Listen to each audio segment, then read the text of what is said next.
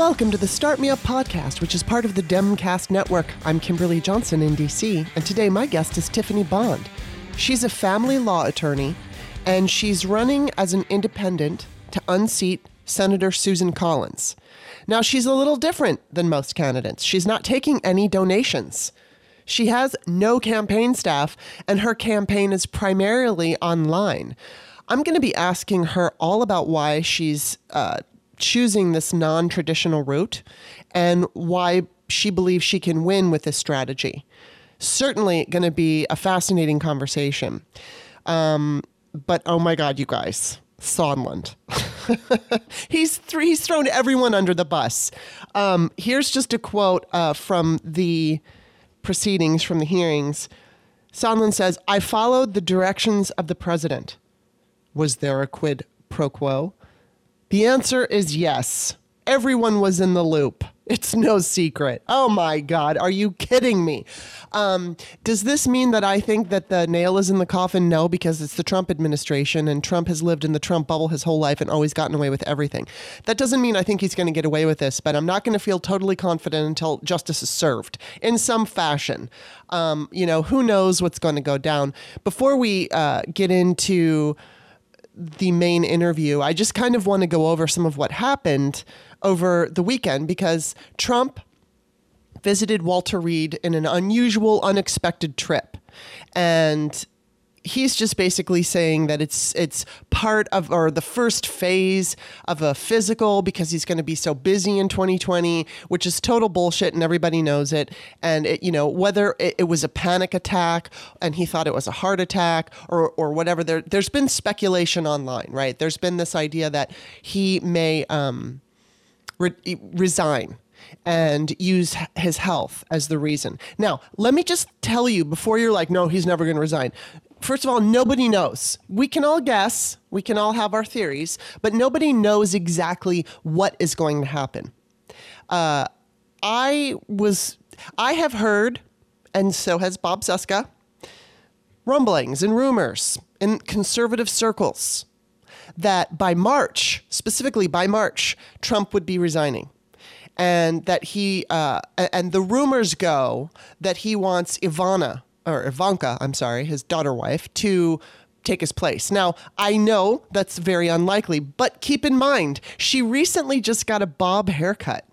And while that may sound insignificant, it really isn't, because when women want to be taken seriously, they either dye their hair brown if they're blonde, or they cut their hair shorter. And that's what patriarchy dictates, because evidently, if you have long blonde hair, you're not intelligent. So, we all know Ivanka is happy to please the patriarchy. Now, I honestly don't know what's going to happen. I'm just telling you that there are legitimate rumors circulating in D.C., specifically within conservative circles, that Trump will use his health to resign. Now, we will see what happens. There's absolutely no way to tell if that's true. We just have to wait and see. But it sure is interesting, isn't it? And today we have a very interesting setup, because Sondland is just throwing everybody under the bus. And obviously the Republicans are going to twist themselves in pretzel knots trying to figure out how to smear him, attack him, and make him sound like he isn't legitimate in any way. Will they be successful? I don't know. That's the thing about the times we're living in. Truth doesn't necessarily win. It didn't win in 2016, but we have seen blowback. We have seen in 2017, 2018, and 2019, at least through elections, that people are fed up. And now that these, testimonies are public, even though they may not be getting the greatest television ratings, most people are watching it online. I saw Devin Nunes last night trying to act like some fucking big shot, but he was fake apologizing to the two witnesses, like saying, "Oh, I'm sorry. I'm sorry for the poor TV ratings," or something along those lines. And it's like, "Oh, fuck you." Most people are watching this on their phones or on their iPads or on their computers. I saw some woman online said that her boss let her watch the proceedings on her computer at work. So a lot of people are following this online. They're at work. So it's just going to get crazier and crazier and crazier. Before we get to Tiffany's interview, it's a great time to remind everybody that Start Me Up is supported by listeners. And as all my listeners know, I don't have corporate funding, and I'm not using advertisers. So the show is surviving on the support of listeners. Maybe you can consider becoming a patron for any dollar amount. And I always say this, $1 to $2 a month. It's like getting me 2 to 4 lattes a year for the work that I do. You can afford that, right? I think so, if you like the show. $5 gets you into And Another Thing, which we usually do that at least 2 times per month. I did one already. And the next time we're going to do it is I think it's next week. That's when Steph's going to be on, the day before Thanksgiving. We're going to do one, so that'll be fun. And I do know, at least for now, Feminist Next Door should be coming back at the beginning of December. Hopefully we'll have an And Another Thing with her. Take a listen to some of the shows. See if you like them. If you're new, if you're a Tiffany Bond supporter and you're listening to this show and you've never heard it before, go to the front page of patreon.com/startmeup. I have a whole list of people that I've interviewed. Listen to some of the shows, see if you like them, and then become a patron. And don't forget, we're on iTunes and we're on Stitcher, of course, anywhere podcasts are found. And once again, I've got 2 new ratings and a new review. So I just thank you to Bob Natseska, who gave me another wonderful review. I always need more. iTunes is an important place where, all the 5 stars and the reviews matter. So that's really important. And I'm always including a link to the iTunes, store, whatever you call it, on the text to the description in my Patreon, which is patreon.com/startmeup. That's where you can find all the show, not all, well, you can find all the shows, but I've linked a bunch of the shows where I've interviewed some people that I feel that were really exceptional interviews. Also, that's where you can go to join the tiers to become a patron. And let's see what else. I think that's going to be it, with the exception of, I don't usually announce this, but after every interview, I kind of chime in at the end by myself. So just in case everybody's shutting everything off at the end of the interview, I always have something extra to say at the end, my point of view. It's only a few minutes. So just in case you're interested, there's that. All right, well, that's it. Now, please enjoy my conversation with Tiffany Bond. Welcome, Tiffany. Hi, thanks for having me. Well, I'm really glad that you're here. You're an interesting person, and you're running a very different kind of a campaign. And as I announced at the beginning, you are running against Susan Collins in Maine. You are a family law attorney, and you're running as an independent. So you used to be a Republican, correct? Well, sort of. I grew up Republican. I haven't been Republican since, I don't have an exact date I left. You know how you just sort of drift away and ghost things that become uncomfortable. So late teens, early 20s, I really started to leave that. And I've never been officially registered in a party because I grew up in Washington State. And there's not the same party registration, or there wasn't back then. They had open primaries. So you just sort of voted. Oh, I see. Okay. So it was a different system. They've changed their system since then. But back then, they did not have that. So now you're an independent. I am. There's in the 90s, it was really common to say that I'm fiscally conservative and socially liberal, and those aren't quite the terms I would use anymore. I'm fiscally efficient. Sometimes it makes sense to spend more money because you get a better bang for buck. Sometimes it makes sense to cut a program if it's not performing well. Liberal is not the right term for how I feel on social issues. I'm more socially just. So I have a more egalitarian take than I used to. And I've developed as I've, grown from my teens to my 20s, and now I'm 43. So I'm in a little bit different space. But yeah, I'm definitely an independent, and I've got sort of a hodgepodge of views. And you'll find if you ask a lot of people around Maine, it kind of feels like Maine. And that's how Maine tends to be, as a hodgepodge. So now correct me if I'm wrong, but you're a very different kind of a candidate because you're not taking any money. You don't have a campaign staff. You're not using television ads. And basically you are campaigning online. Is that correct? Sort of. So I'll talk a little bit about how I campaigned last year because I think it'll be reflective of what's upcoming. Mm-hmm. So last year, when I thought, oh my gosh, I feel like I have to run for office. I'd never really had that feeling before. I thought, well, I want to do this in a way that's really authentic. I find the polished, put together, very nicely tidied campaigns. I think they're offensive to me because I don't know what I'm getting. I feel like I'm getting a product instead of a person. So I thought, well, I'm a middle class, boring mom, and I'm going to campaign as a middle class, boring mom. I don't think that money belongs in politics, so I'll find a way around that. I think a lot of things in campaigning are annoying, so I'll find ways around that. I think a lot of things are wasteful, so I'll find ways around that. I'd like any money to be productive. So I kind of sat down and thought, how can I do this? So last year I did have a lot of events. They weren't necessarily published online. I think that's a holdover from internet security days where I sort of publish things after I leave or not at all, just as his safety and security measure. Mm-hmm. But I had things every week. I had tons of activities and events and things that I went to.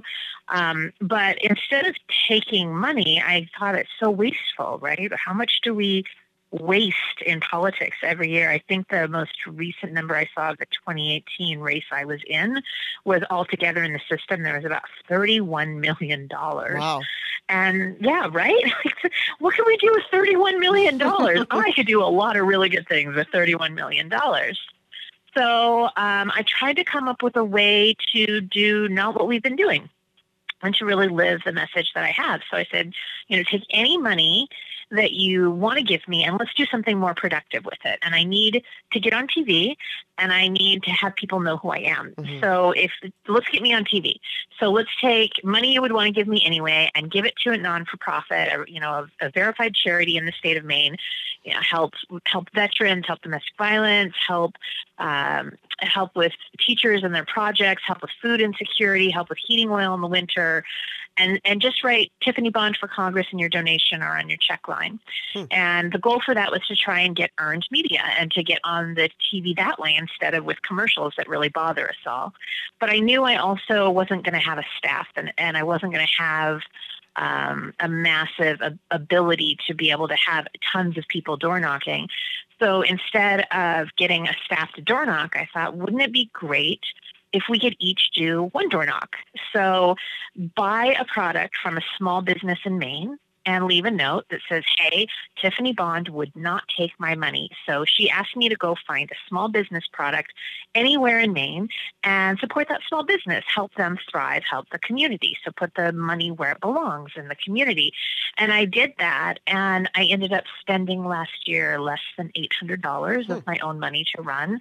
And I ended up getting 5.6% of the vote, and it made the Republican lose. So that was pretty awesome. That was achieving my goals, right? I don't have a thing against Republicans per se, although on the federal level they're making some really poor choices. Yes. But we have a lot of Republicans in Maine that are nice, normal, ethical, fine people. A lot of them are my friends and my colleagues. It's just not reflected at the federal level. Mm-hmm. And so I wanted that Republican to lose, though, because that Republican was voting for things that made my job hard. And now he's not doing that. Yay! So, yeah, it was a different spin. There were some logistical challenges, though, because I ran in the 2nd Congressional District, and there are 375 towns. So it's hard to say, buy something in Maine, but in one of these 375 towns. Yeah. So I really like to take it for a spin on a statewide level. Right. Now, do you think that, or you know what, let me back up. I wanted to talk to you about ranked choice voting because I think that is a fantastic idea and it should be implemented throughout the United States. So can you explain to people what that is? Yeah, and I'll be honest, I come from a fairly conservative, individualistic background growing up in a sort of it's hard to use these terms because they've really changed. Like when you say libertarian now, it means something very different than it did, 30 years ago. So I came from that sort of ranked choice voting was to me. I didn't love it. I was like, well, I guess that's a new voting system. Let's see how we can make it work. And it grew on me. And the way that ranked choice voting works is you just go in and the demo that we did for the state basically was like, I'd like ice cream and I'd like pistachio, but if pistachio is not available, I'd like chocolate. And if chocolate's not available, I'd like strawberry. And you rank all the candidates in the order you prefer them. And it requires a candidate to get 50% of the vote. And in the first round, in the race I was in, nobody got 50%. So the bottom two candidates in that case were eliminated, and it went to an instant runoff. So a lot of times people see it as you getting extra votes, but it's actually one vote per round. Your vote just doesn't move if your first place is still in the race, if your first preference. And so what happened is a lot of people were able to vote for me, and there was another candidate, Will Hoare. They were able to vote for both of us and say, hey, we like your ideas. We like that you're doing something new and fresh. We can take a chance on that. And if enough people agree with us, great. We get somebody new and interesting in office. And if not, there's still subsequent rounds where our vote can be allocated to the traditional parties. And it was really interesting. And it was a very close race. It was really likely to go to ranked choice voting, as is probably the race with Susan Collins this year, and probably the same race I was in last year, the 2nd congressional district. I would guess it's a rough guess this far out, but I would guess roughly that both probably have a fairly substantial chance of being ranked choice voting races. So let me, and sometimes I like the idea of it and I do understand it to a degree, but it's very difficult for me to explain it.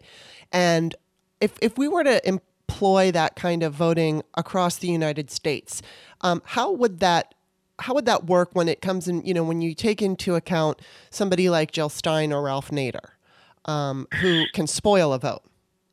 Well, so, and this is where you and I might disagree a little bit. I don't think of it as a spoiler. I think of it as you have a different political ideology. I think it allows people to take risks on those ideologies who are hedging the bet and feel like they might be voting for somebody they see as a spoiler. I've actually voted for Ralph Nader quite a few times, but I was voting in, at that time, Washington State, and it wasn't any risk of spoiling.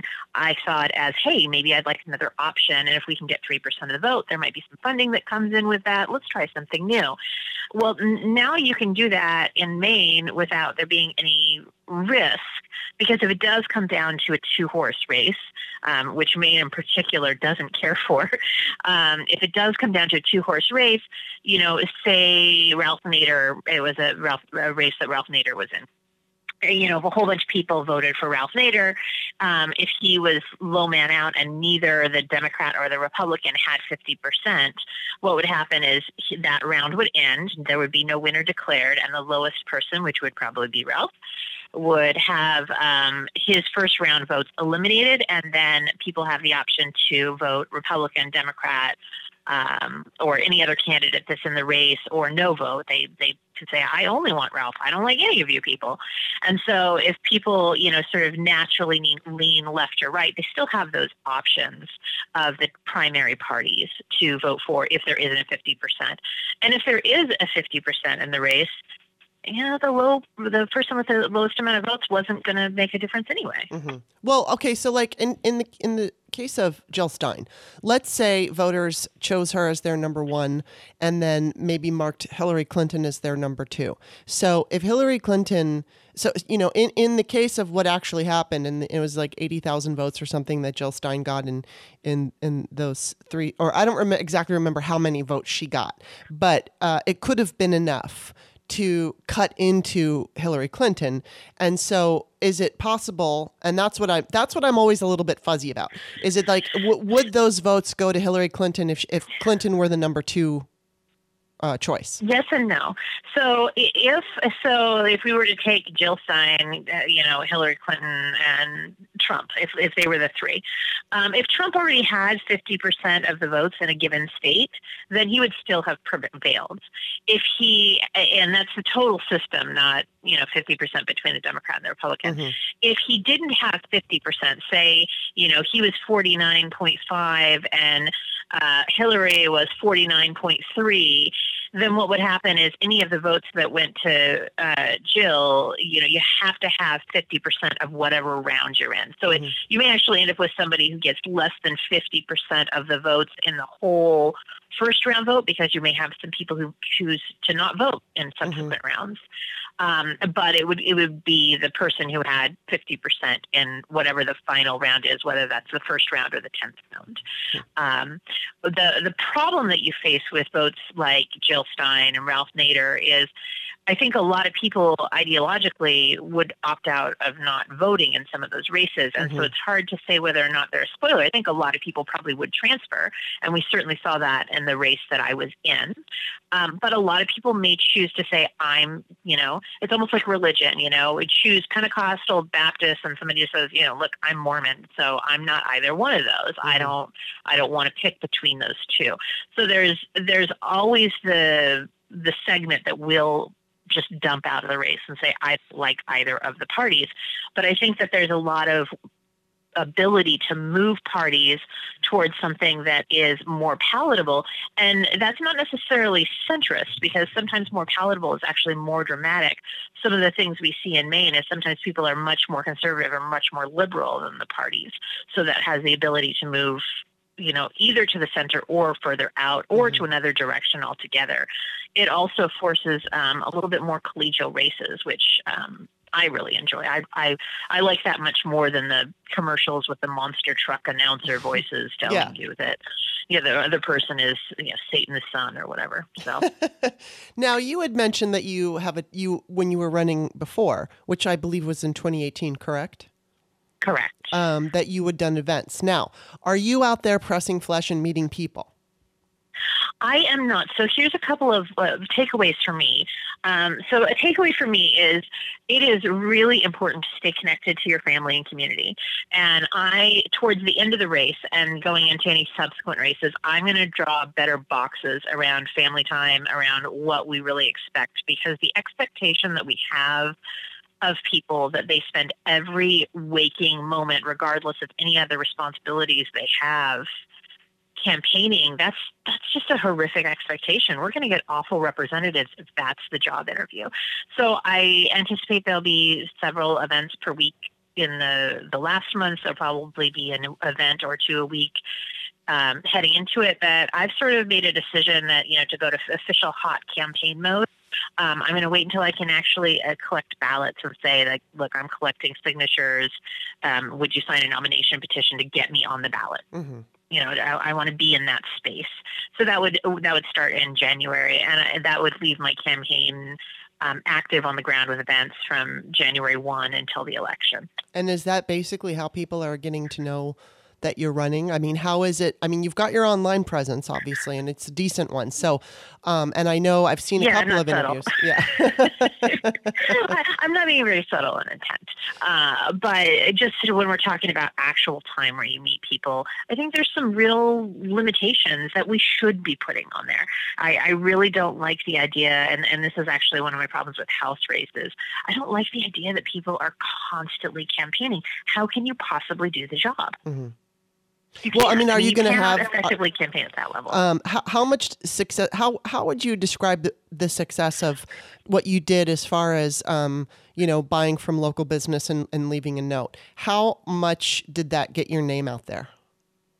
It was pretty effective. So I was virtually unknown in Maine. I'm from away originally, so I moved here in 2010. I have had I've been blessed with a really successful law practice that I've been able to develop. My clients have been incredibly kind with online reviews, so I happen to be the best reviewed attorney in the state right now, and I was back then too. And so I haven't ever had to want for clients, but I also haven't ever been super well known. I hadn't held office before. I wasn't like a fixture in politics, so I sort of came out of nowhere. My Twitter account had less than 100 followers, I think. So I really went from like zero to candidate very quickly. And it was a pretty overlooked race. I mean, we had a lot bigger races running in our state. We were electing our governor, and the gubernatorial race was much higher profile. Susan Collins was also running some sort of zone defense, distracting from the House race, which if you look at my Twitter account, you'll see me not very nicely saying, like, why are we paying attention to a 2020 race? You know, this is pulling energy out of a race that needs attention now. Stop. So our race got very, very little press, and no one gave me coverage, really. There was one reporter locally that was sort of gracious about covering me sometimes. The major newspapers here did not. The TV stations were a little bit more egalitarian. They included me in the debates, though one of them I had to be pretty enthusiastic that I was necessary in for them to include me. And, I basically got no press coverage. So to go from 0 to 5.8% of the vote, and that was enough to essentially change the outcome. I was able to pull in voters that might not have otherwise voted because they didn't feel like they had a candidate. That was a big jump. I think that the next jump up will be easier, but it was a hard race because it wasn't very high profile. Although you would think a House race would be. Well, and now we're moving into you're running against Susan Collins, who certainly has done herself no favors in the last couple of years, especially with Brett Kavanaugh, and so. You're running against her, but then there's a Democrat, Sarah Gideon, who's running against her. I want to know what sets you apart from Sarah Gideon. Well, there's actually 4 Democrats in the primary. That's the one that everyone knows. Yeah, so there's a primary in June, and I actually I don't know very much about Sarah personally. She hasn't published much on issues.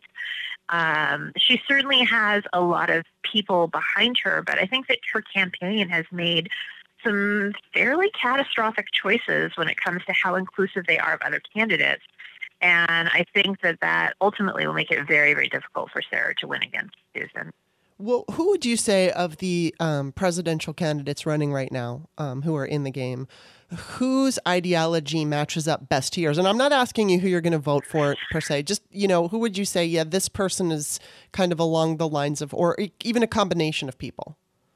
Well, I mean, it is more of a combination. I think that there's things I like about different candidates, right? I mean, like if I start on the Republican side, there's a few people who are running against Trump. I like their pragmatic, that there are valid conservative principles that they are willing to push on. Because, there isn't just one political party and one political ideology. So I like that we have some conservatives that will probably be completely ineffective, but are willing to put a lot of energy on the line for that. I do like fiscal prudence, although the Republican Party has not been as dedicated to that as they have marketed for several years. On the Democrat side, there's different things I like about different people, right? Like Cory Booker can deliver a line. I want to go get tea with Elizabeth Warren. She's very pragmatic. She's fun to listen to. I want to go get martinis with Kamala Harris, right? Like I see different things out of different people, right? Like I want to go sit down and talk about criminal justice reform with Kamala Harris. I want to talk about the CFPB and what choices were made with Elizabeth Warren. Part of that is I'm a foreclosure diversion mediator in the state of Maine. So a lot of the things that were done with like HARP and HAMP, that's stuff I got to see firsthand, and it really did genuinely benefit people. I'd love to go talk about that. And so a lot of the folks that are in the race, I really see good things about. I mean, even Marianne Williamson, who's a little eccentric, I think she makes some good points that are maybe not captured elsewhere. So and that's part of being independent, that I identify with different things about different candidates. I haven't really taken any stances with any of the candidates because as somebody who's not a Democrat, my voice doesn't matter in that. I mean, I don't get to vote in the primaries. I don't have a say in that. So I'll have to determine how I feel about their candidate once they have a candidate. And I feel like it's really not my role to be kind of pushing that. But if you look, some of the debates I've gone and live tweeted, I think the format that's been used for the debates is really not doing any of the Democrats any favors. I agree. I hope they shift that soon because it's hard to get to know them. I think the town hall formats are a little bit better, but they're hard for me to watch, right? Like, I'm a mom. At 7:00, I'm making dinner. Right. I do not have time to sit down on the couch and watch that unfettered. So, but the format's awful. I think as the field narrows, that it'll be easier. I do have an unpleasant taste in my mouth from people who are jumping in now. I feel like though in a Senate race, not running for too long is reasonable. They have a primary that is a lot earlier. And when I see folks jumping in now, I'm like, come on, if you can't find something among your colleagues, like maybe not, maybe those resources are spent elsewhere. But there's also a lot of candidates, right? When you have enough candidates to fill a clown car, you better make sure you're not the clown.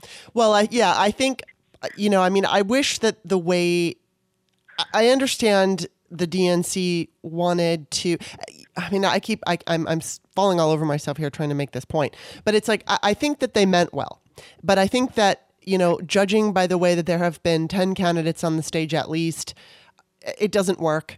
And obviously there are a lot of people who are upset over what's going on. And so they want to jump in this race. I wish the ones that because there really only are a few viable people. I would say there's 4 or 5 viable people. And at this point in the game, we can't guess who that's going to be. I mean, Pete Buttigieg has been making huge leaps and bounds. And so, will he surprise everybody and become the nominee? I don't know.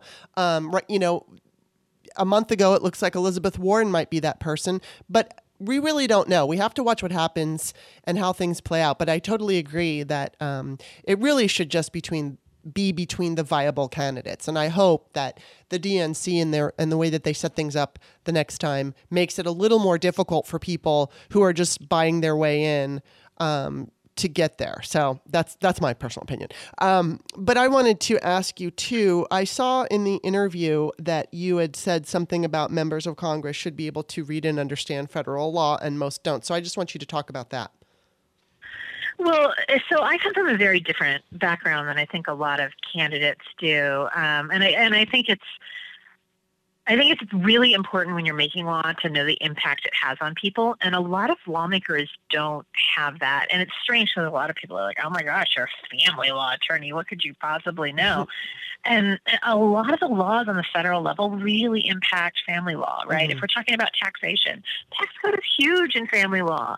It touches every case we have, from, how we tax alimony to how we handle the separation of businesses and estates. There's a lot in there. How we handle healthcare, how we handle food insecurity, and how we're handling, TANF, and how we're handling SNAP. Those things are all huge in family law as well. So there's a lot of pieces of that, even when you're talking about how we handle Fannie and Freddie, right? Like, are you going to be able to refinance? Is the lesser income parent, which is usually mom, but not always, are they going to be able to buy a house and provide stability for the children that are there? They all really impact things. So, I find myself frustrated that the people who are writing the laws don't understand the line-by-line text. I'm sure they can hire people to do that, but ultimately it's their vote. And if they don't truly understand what they're voting on, if they're not phoning a friend to the capacity that they can read line by line and really know if somebody snuck something icky in there, they're really not doing the job. And that almost ties back to, if they're so busy campaigning, how on earth do they have time to do the job? I think that you probably can't read every single bill proposed in the House and Senate. There are other duties. It is not the only thing, although it is the most important thing.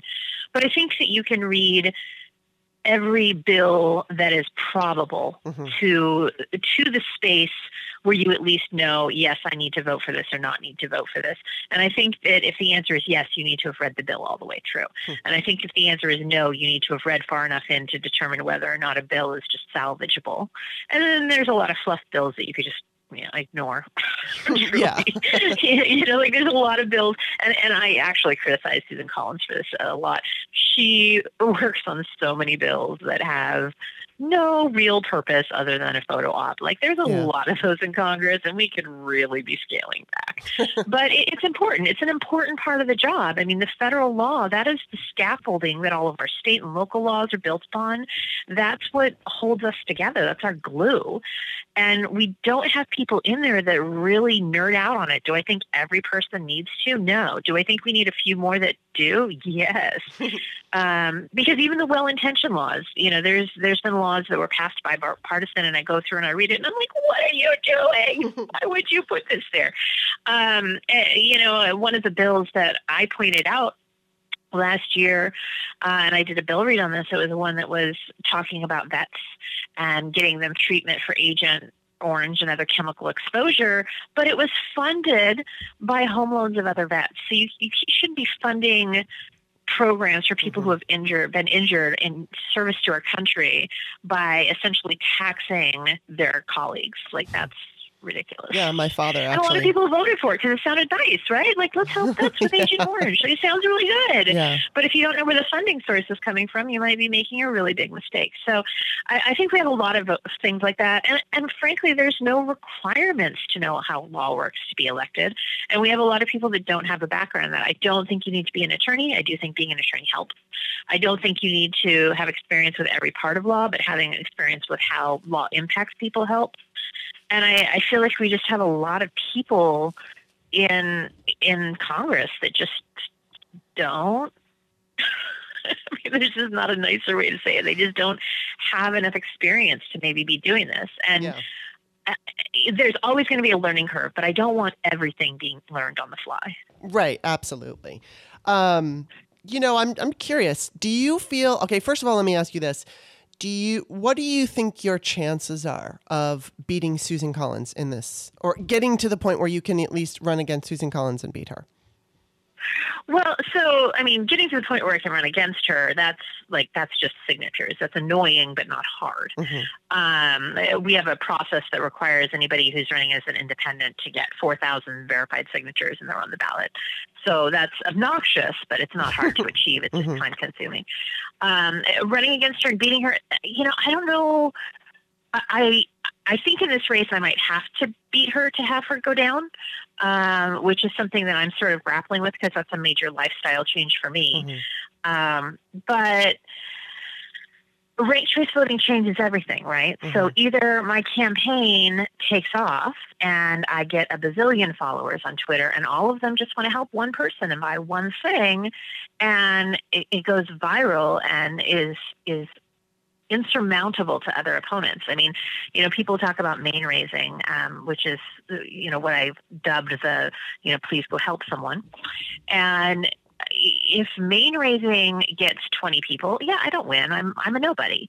But if, say, 100 or 200,000 people go buy something from a Maine small business and tell them, hey, go look this person up. When people get those orders, they aren't just happy about it. They usually become pretty enthusiastic fans, right? Here is somebody running for office and they're really putting their message exactly where it should be.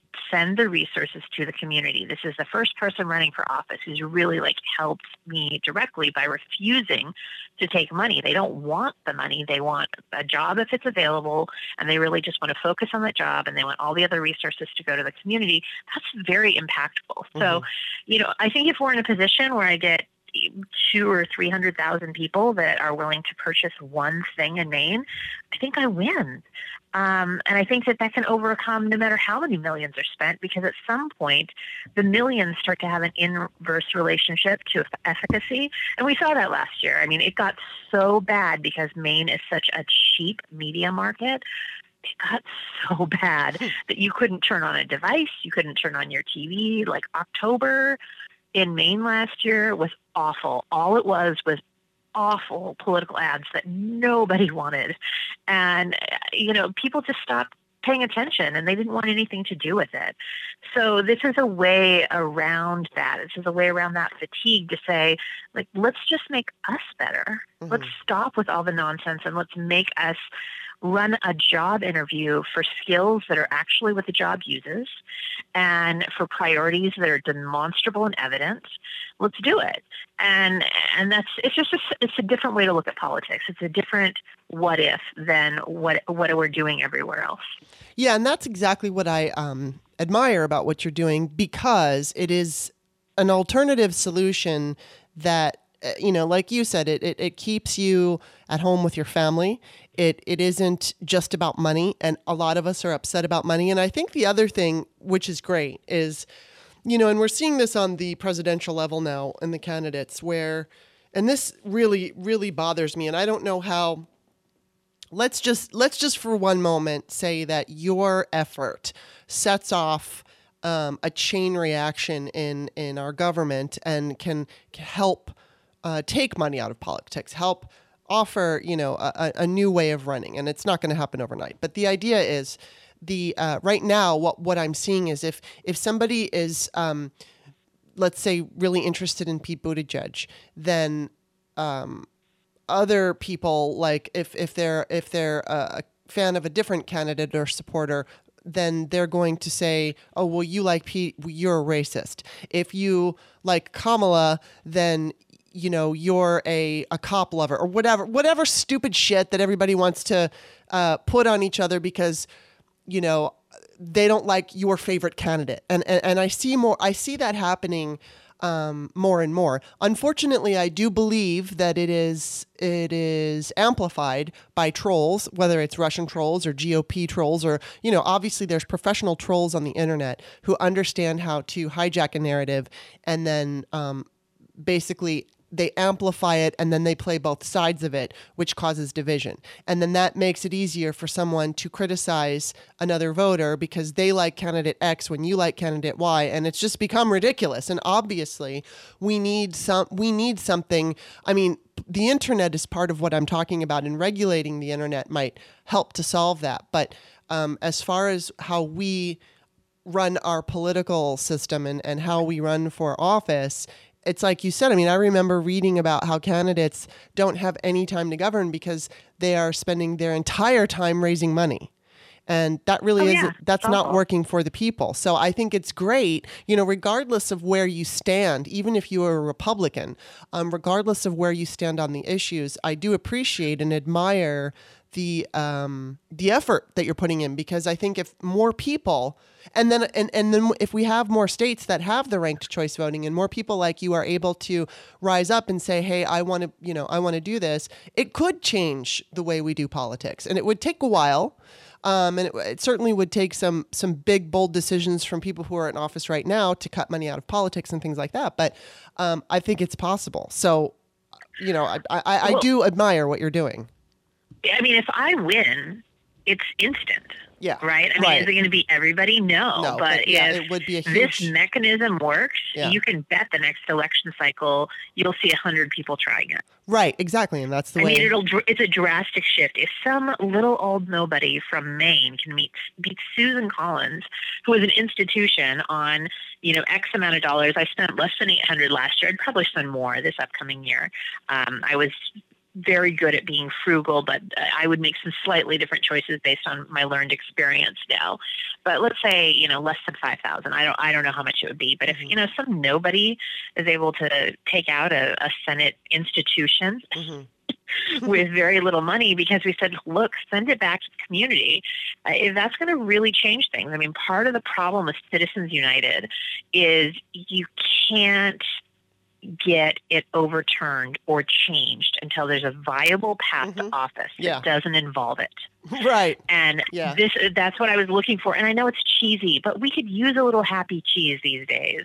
Well, you need a mechanism around it, or you're never going to get it legislated away, because you're asking every single person there who has gotten elected in some part with money that probably is a little sketchy to vote against what got them their job. Yeah. And that's going to be incredibly hard.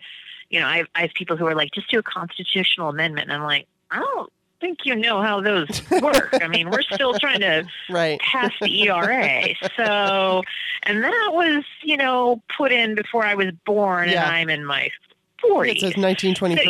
So, it's not easy like that. You need a path around it. Mm-hmm. And ranked-choice voting really allows for that because I can say, hey, look, everybody, take a risk with me. Mm-hmm. And if we can do this, great. You're not going to lose a Democrat or a Republican vote if you want to try that. But if you really want to get money out, here's how. I mean, I see a push among Democrats to go with low-dollar voters. I struggle with that, too, because to me, that's, in some instances, it's almost abusive, right? I mean, it's great that you have low-dollar voters. It's great that people can participate at a low-dollar amount if they want to. That is fabulous, and I think that should be available in campaigns that are taking money. But when you rely only on low-dollar voters, you're doing what people do to my mom, which is send somebody who's on a fixed income 15 emails a week asking for $5 more.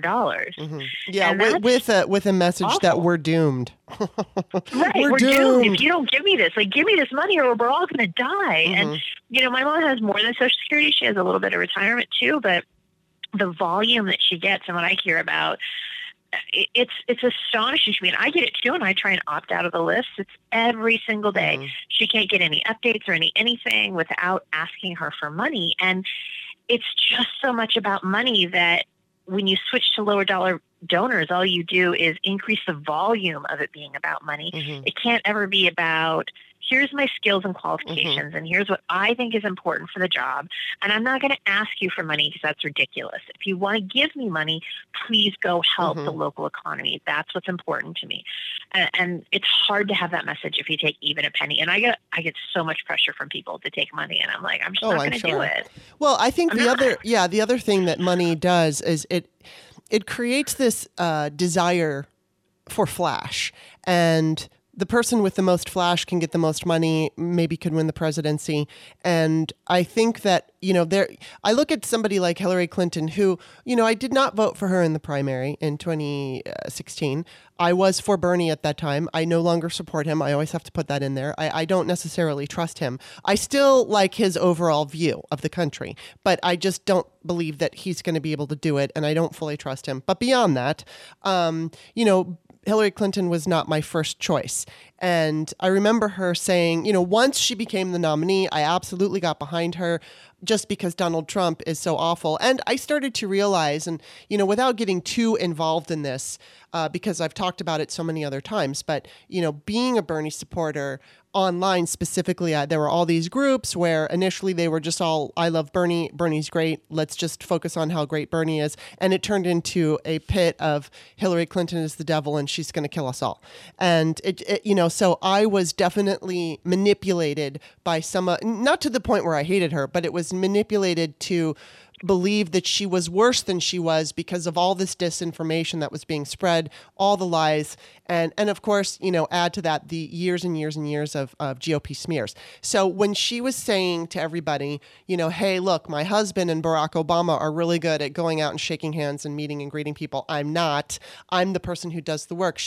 It's true. She always had high approval ratings when she was working, when she was a senator, when she was the Secretary of State. People loved her because she was a wonk and she was doing her job, and that's what people liked. But when it came down to campaign trail and having to go forward with all the traditional things, I mean, she had the money, but it was like, I think the fact that she doesn't have this easygoing, easy breezy personality, she's definitely more of that wonk, who's good at just the work. I think that it got in the way. And so I think the way that you're running, even though it's always going to be about personality, I think you're putting the emphasis on the work and the community, which is extremely important. And, that's what everybody talks about, the, Main Street issues. That's what we care about. So, I think it's great. Before we go, why don't you tell us some of the top concerns? I understand why you're running in the way that strategy for running, but as far as your concerns and what you want to accomplish, why are you running? Well, I'm going to address your last comment before I get to the question. Okay. So we're really seeing the money thing play out here in Maine right now. And you'd asked about Sarah Gideon. There's 4 Democrats running. I don't know Ross well enough to have an opinion on him. I'm so sorry. I can't help with that. There's also Betsy and Bree. Bree is younger, and they haven't run for office before. And that's somebody I know as a colleague. I really respect Bree. Bree's going to have a challenge getting critical mass because she finds money in politics sort of as distasteful as I do. But there's a really interesting dynamic right now going on between Sarah and Betsy. Betsy has arguably a far better ground game than Sarah, although Sarah outraises her with money. Mm-hmm. But Betsy ran for governor last year, and Betsy has gotten more votes in the state than Sarah ever has. And Betsy has a really good volunteer team, and she is incredibly charming in person. And they have a very similar amount of in-state donors. But, whereas Betsy has 100 and something thousand that she raised, and Sarah has millions, it'll be interesting to see the primary because our primary is in June. There's nothing interesting tied to it. It's really just a primary for the fall election, and the presidential primary will have already happened. I don't anticipate there's going to be anything shocking that will turn people out aside from that on the ballot. So it's really going to be about how many people on the ground can you get to turn out. So keep an eye on that because it's really going to be a brute force money or energy. The internet has treated Sarah like she is the presumptive candidate. But if you are on the ground, way more people know who Betsy is. Way more. And they have, sort of equally impressive resumes. And I don't know who will be on the ballot that I'm going to be up against. I think a lot of people assume it's Sarah because that's all they see on the internet. But Betsy's got a great ground game. She really does. And she is so charming. So keep an eye on that because it's going to be interesting. I really think that if people are interested in this race, they should follow all the candidates because it is ranked choice voting. So anyway, you didn't ask that question, but I think it's going to be interesting for your listeners to pay attention to that. Yeah. And as a voter, I'm interested in that, right? I mean, I always say that I'm a voter first. And so you'd ask kind of what's important and meaningful. And that's it. Like, I'm a voter first. I ran for office last year, not because I like money or flash or power. Like, I'm not interested in any of that. And if you follow me on Twitter, you're pretty aware of that by now. But what is important to me is I'm a voter first. And I really want my job to not be harder. So I want people in there that really care about the law and know what they're doing and know what they're getting into and know generally the consequences of what they're doing when they're legislating. And I just don't really see anybody in the race who has more of that skill at this point in time than I do. I think I'm a little bit more realistic about Susan. She's objectively a great politician. She is good at bringing home fat. She has brought home millions in pork spending. She's good at it. She's great at photo ops. I just fundamentally disagree with the quality of her votes, which is very different than being upset about her not being a good politician. I know I see online a lot of people saying, oh, she's a horrible politician. She's a great politician. And I think that we shouldn't devalue that because that is a skill that she's brought. Do I agree with her votes? No, she's voting for unqualified judges. That's not acceptable. Or she's putting judges in courtrooms that have never been in a trial. And as somebody who's tried a case in front of somebody who probably should have seen a little bit more trial time before they became a judge, that is a horrible thing to inflict upon the legal system. So, the votes for judges, the votes for bills, the nonsensical drawing out of people to make them feel like she's listening when she already has her vote decided. Those sorts of things are what offend me as a voter, and that's why I'm running, and that's what I don't want to see in office. And I think that because of the way I prioritize and because of the way that I'm willing to campaign and I'm not willing to campaign, I hope what comes out of my run is that we see campaigning differently. And it'd be great if I won. And I'm certainly optimistic that that's very possible. I think a couple of TV spots from shows that find me interesting would do it. But really, it's, what do we want out of our candidates?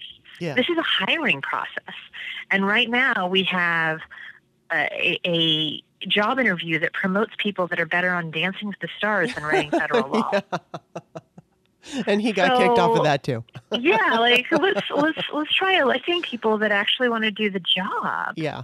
And that's the problem that I have is we get a lot of people that are really good at campaigning, but campaigning is not legislating. Right. It's like not even there's a lot of people who are great at donors, but donors don't have anything to do with legislating, and when they do, they shouldn't. We should have people that are voters first doing it. We should have people that are competent doing it. We should have people that really care about the words on the page doing it. And we should really have people who, when they're going through the confirmation process, aren't just rubber stamping somebody who's not a serial killer. Or because they vote with the party line. Yeah. We should have so much less emphasis on parties. We should have so much less emphasis on money. And, that's really what I hope happens. And that includes if I get elected. But really, it's bigger than me. It's bigger than one race. It's how do we change our system so we have the government we want? Because right now we have the government we deserve, right? We kind of deserve a not great government when we don't pay attention. Yeah, and that's really what it comes down to. And I mean, what you're doing is important because that's one aspect of it. But I think another aspect of it, and I've always said that, I didn't really start paying attention to politics closely. Until Sarah Palin. I started, my very first vote went to Bill Clinton, and I've always been a Democrat. But, well, actually, that's not true. I was registered as a Republican, but that's because I just didn't even understand the difference between the parties. And that's because I was raised in Southern California, and I went to public schools that didn't teach civics, and I really just didn't understand government. And if we would fund education, fund public education, make sure that civics classes are mandated, and then add into what you're doing, where people are taking it upon themselves to run the kind of campaign that you're running, and if you are able to successfully kick Susan Collins out, you're absolutely right. There's going to be a whole lot more people. You're going to get all kinds of coverage, and everybody's going to know about this, and it's going to be like, oh, I want to do this, I want to do this. But it's always got to take that one person who might be ridiculed for doing something so different, but that if you're successful, and frankly, from what you said in the last election you were in, you didn't win, but you were able to knock out a Republican who wasn't good. So you did find some success. And I think what you're doing, like I said before, is admirable. And it goes beyond political ideology, just because you're trying to pioneer a new way for America to handle its elections. And I totally agree with you. We need to get money out. I mean, I'm certainly not the kind of person, part of the reason I liked Bernie Sanders was because it had nothing to do with Democrat or Republican. It was just that I liked the overall vision for the country. And I'm absolutely not afraid to criticize our own when we make mistakes. And a lot of people see that criticism as an attack. And it's like, no, we can always do better. We're never going to have a perfect government ever, because we're humans and we're always going to screw things up. But I think we can definitely get to a much better and more fair. There are other countries, or at least there have been in the past, and I can't cite anything, where, people who are running, they get like $5,000 and that's all they get. And then they have to go out and convince people to vote for them. And so I wish that our country would be a little bit more open to that. So I'm grateful that you have the opportunity to tell me and my listeners what you're doing. And I really do wish you well. It'll be interesting to watch this race. You actually made an unintentional great point about ranked choice voting, and I don't even think that you noticed it. So here's something that ranked choice voting can do that a lot of people don't understand, is not only can you support more than one candidate, it's beneficial if you are trying to remove an incumbent to have at least two strong opponents, which is the exact opposite of every other voting system that's commonly used in the United States. So if you have two strong opponents and they look and feel viable, that actually decreases the incumbent's odds of winning, because you get multiple perspectives being able to make critical statements without it seeming like anyone is too, oh, I hate this person. And then on top of that, they bring their team to the party. So you have more voters available, you have higher voter turnout, and then you have more of the people showing up as people that sort of naturally don't like the incumbent. There you go. So if your listeners really want to see Susan Collins get knocked out, follow everybody in the race and get at least two of the strongest candidates on the ballot against her, and that's going to be a Democrat and at least one independent. We also have a couple of Greens in the race.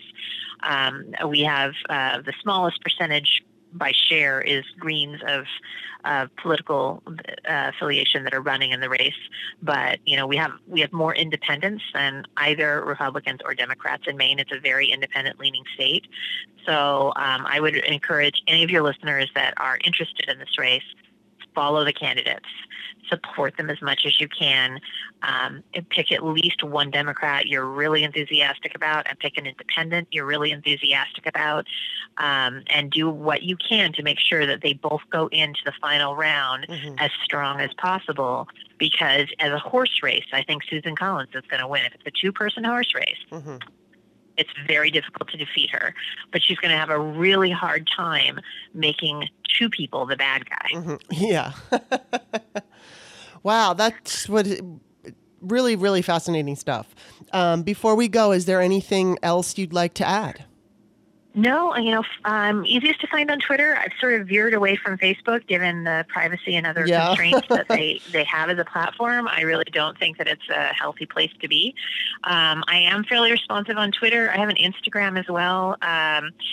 But given the limited data coverage in Maine, Twitter seems to be the one that works the best. So my handle is just @Tiffany Bond.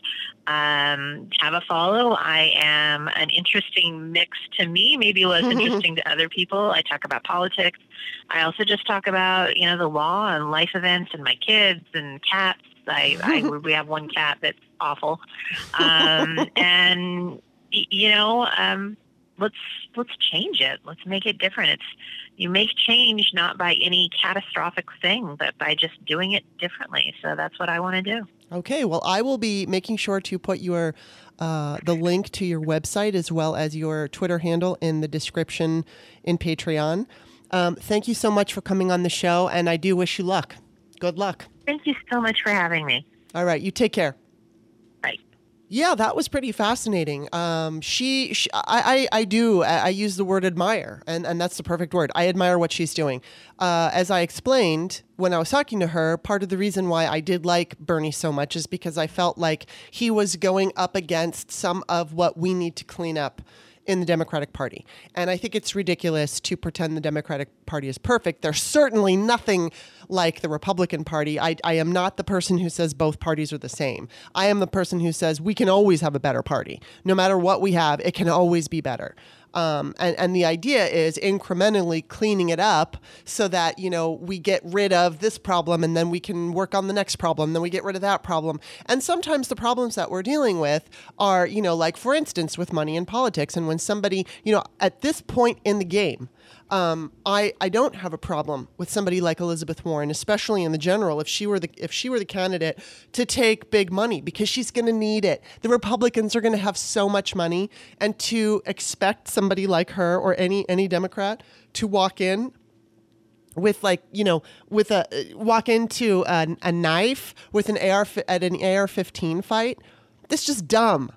It's not a strategically plausible thing to expect a candidate to win with no money or very little money compared to your competitor who has ridiculous amounts of money pouring in. So while we have that in place, unfortunately, we have to utilize it to win. And if we can get away with, if Elizabeth Warren does a really good job, or whoever it is, but let's just take Elizabeth Warren as an example. If she can make a lot of money in the primary, that's great, because from small donors, that's great because it's telling everybody, just like with Bernie, it's saying, hey, there's a different way. We can do this in a different way. And then at this point, when she goes into the general, yes, she's going to have to take big money. But I don't worry that Elizabeth Warren is going to be so beholden to people or corporations who are screwing over Americans. I think that you take that money, and then once you get into office, you work to change things so you don't have to take that money. That's what I would like to see happen. And again, the way that Tiffany explained it is as long as there's a path to, or, offering a different way of doing things, when that is a way we can get rid of Citizens United, because we've got an alternative that could work. So I really do think what she's doing is so, it's like a pioneering thing. And I also really like that she's not fooling herself in saying, I'm absolutely going to win. She's like, hey, look, I'm doing this because I believe in this. And I recognize that I may not win, but I will, if I get defeated this time, who knows, maybe she'll do this again next time, but she is making a difference. And again, I go back to forget her ideology, which I happen to agree with on many, I went to her issues. And for the most part, I agree with her. She's pretty reasonable. She describes herself as an independent, but as she said at the beginning of the interview, or at least I think that was, we were either talking off record, I don't remember, but her ideals and her ideology aligns more with the Democratic Party than anything else. I think that she just recognizes there can be better ways to do things on both sides. And so kudos for her for making that effort. And that's going to be it for today. As I said, Steph Walton, I forget to say her last name all the time because she's my friend. So I apologize to her and to you, but it's Steph Walton. She's going to be here next Wednesday. I do believe Feminist Next Door is coming by on the 4th of December.